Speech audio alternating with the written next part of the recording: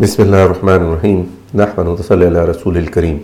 السلام علیکم سامعین کو 8 فروری 2019 کے پاکستان نیوز ویک میں خوش آمدید کہتے ہیں۔ پاکستان نیوز ویک میں پاکستان میں رونما ہونے والی اہم خبروں پر تبصرہ کیا جاتا ہے۔ آپ سے گزارش ہے کہ آپ ہمارے پوڈ کاسٹ چینل anchor.fm/HTmediaPAK کو سبسکرائب کریں۔ آئیں اس ہفتے کی اہم خبروں اور ان پر تبصروں کے سلسلے کو شروع کرتے ہیں۔ پہلی خبر، 4 فروری 2019 کو جاری ہونے والی پریس ریلیز کے مطابق ISPR نے بتایا کہ جنرل ہیڈ کوارٹر میں ہونے والے 218ویں کور کمانڈرز کے اجلاس نے خطے کے لیے امریکی پالیسی کی توثیق کی، جس کی صدارت general Bajwa chief of army staff کر رہے تھے۔ دنیا کی سب سے طاقتور مسلم آرمی کے کمانڈرز نے خطے میں امن عمل، خصوصاً افغانستان میں مصالحاتی عمل پر ہونے والی پیش رفت پر اطمینان کا اظہار کیا۔ کشمیر کے متعلق اس اجلاس نے کسی بھی حملے کو روکنے کے لیے line of control, working boundary اور مشرقی سرحد پر تیاری کی حالت کا جائزہ لیا گیا۔ تبصرہ، ISPR کی جانب سے جاری ہونے والا یہ ایک انتہائی پستی پر مبنی بیان ہے۔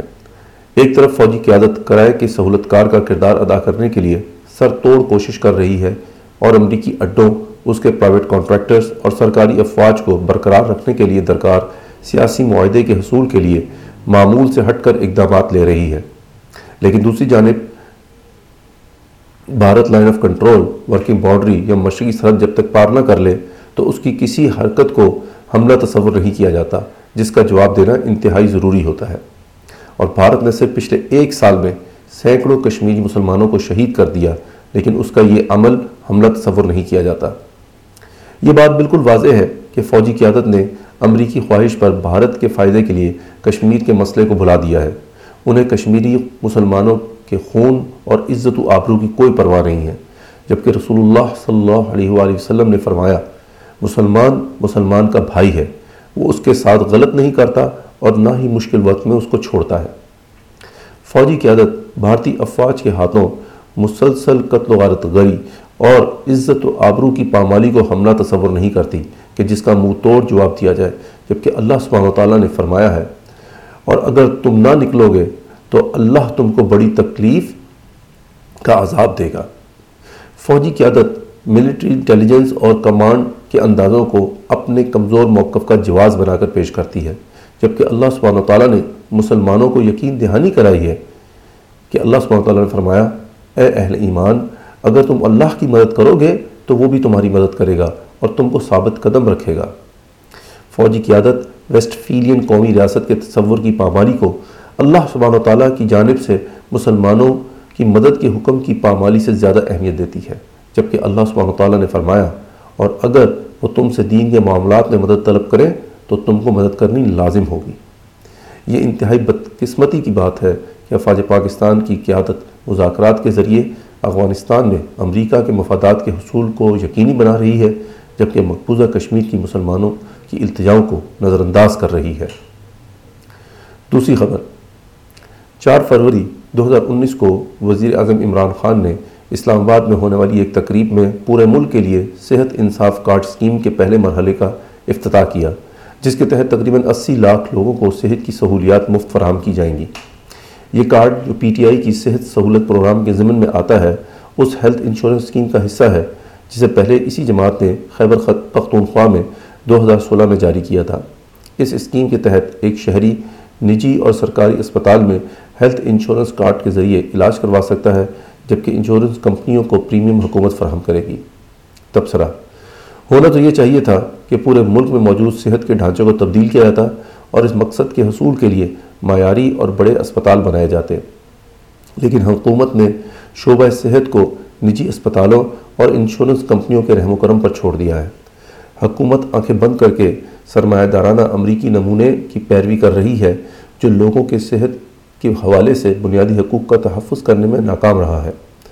2007 میں ایک امریکی صارف رپورٹ جس کا عنوان تھا کیا آپ کا مکمل احاطہ کیا گیا ہے، میں بتایا گیا تھا کہ 40% سے زائد انشورنس کے حامل افراد نے یہ بتایا ہے کہ ان کی انشورنس پالیسی ان کی ضروریات کا مکمل احاطہ نہیں کرتی۔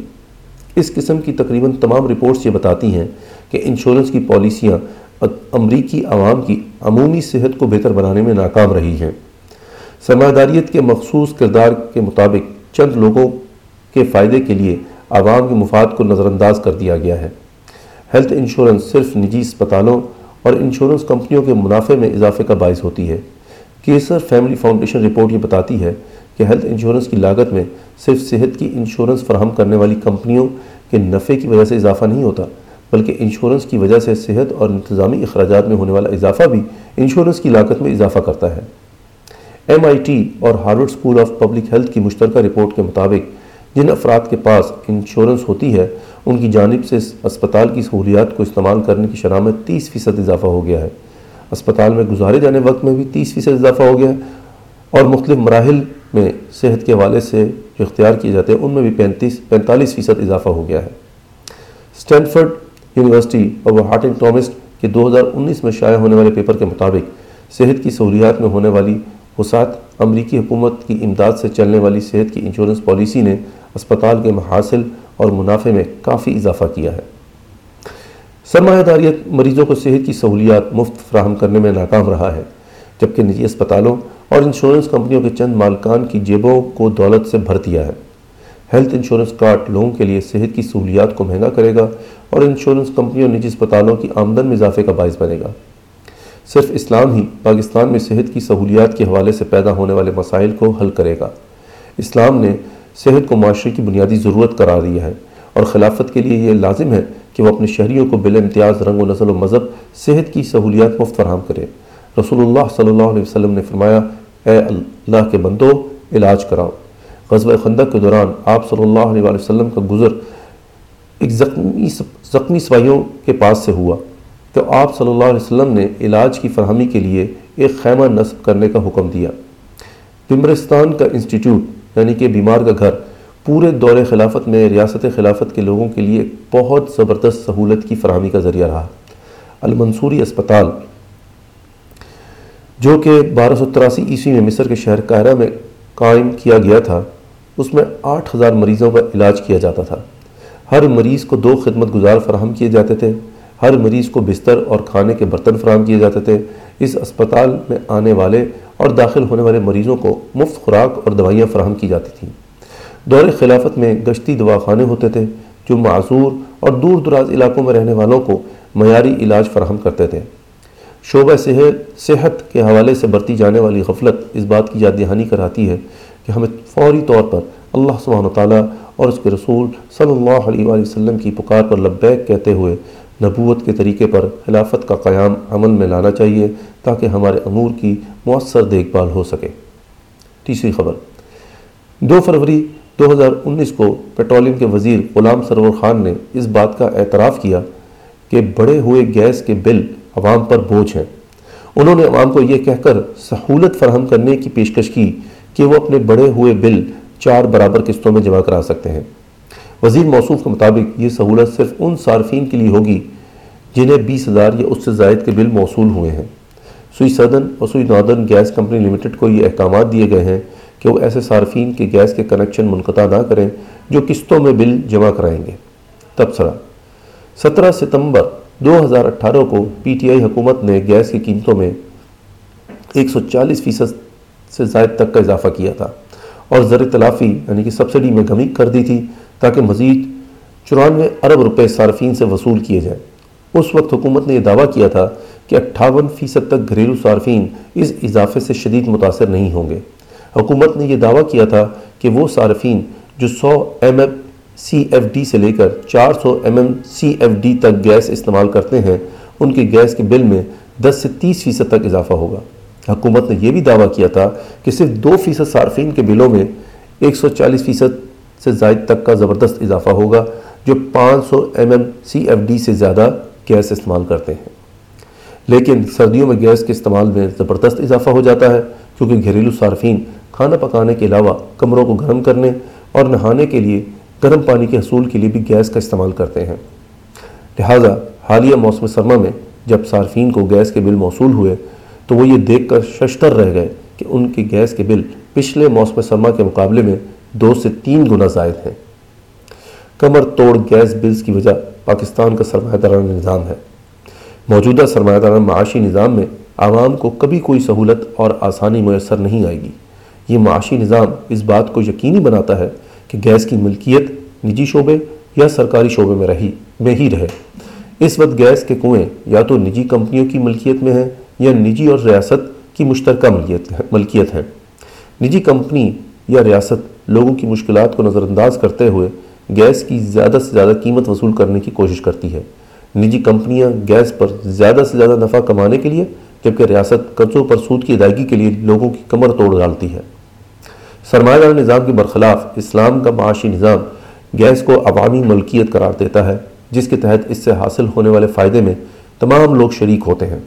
رسول اللہ صلی اللہ علیہ وآلہ وسلم نے فرمایا، مسلمان 3 چیزوں میں شریک ہیں: پانی، چراگاہیں اور آگ۔ اس حدیث میں آگ سے مراد توانائی کی تمام اقسام ہیں۔ نبوت کے طریقے پر قائم خلافت میں گیس نہ تو نجی ملکیت میں ہوگی اور نہ ہی نجی اور ریاستی مشترکہ ملکیت ہوگی۔ گیس کے مالک عوام ہوں گے اور گیس کے شعبے کو ریاست عوام کے وکیل کے طور پہ چلائے گی تاکہ اس سے حاصل ہونے والے نقد فائدے یا براہ راست فائدے سے عوام مکمل طور پر مستفید ہو سکیں۔ اسلام کے معاشی نظام کے اس حکم کی وجہ سے گھریلو صارفین کے ساتھ ساتھ صنعت، تجارت اور زراعت کے شعبوں کو بھی گیس انتہائی مناسب قیمت پر میسر ہوگی۔ یہ تھی اس ہفتے کی اہم خبریں اور ان پر تبصرے۔ آپ سے گزارش ہے کہ ہمارے پوڈ کاسٹ چینل anchor.fm/HTmediaPAK پر اپنی آراء سے ہمیں آگاہ کریں۔ اگر آپ پاکستان نیوز ویک کو پسند کرتے ہیں تو ہم آپ سے گزارش کرتے ہیں کہ اپنے گھر والوں اور دوستوں کو بھی ہمارے پوڈ کاسٹ چینل کو سبسکرائب کرنے کا پیغام پہنچائیں۔ اس ہفتے کا پاکستان نیوز ویک اپنے اختتام کو پہنچا۔ انشاءاللہ اگلے ہفتے نئی خبروں اور ان پر تبصروں کے ساتھ پھر حاضر ہوں گے۔ وآخر دعوانا الحمدللہ رب العالمین۔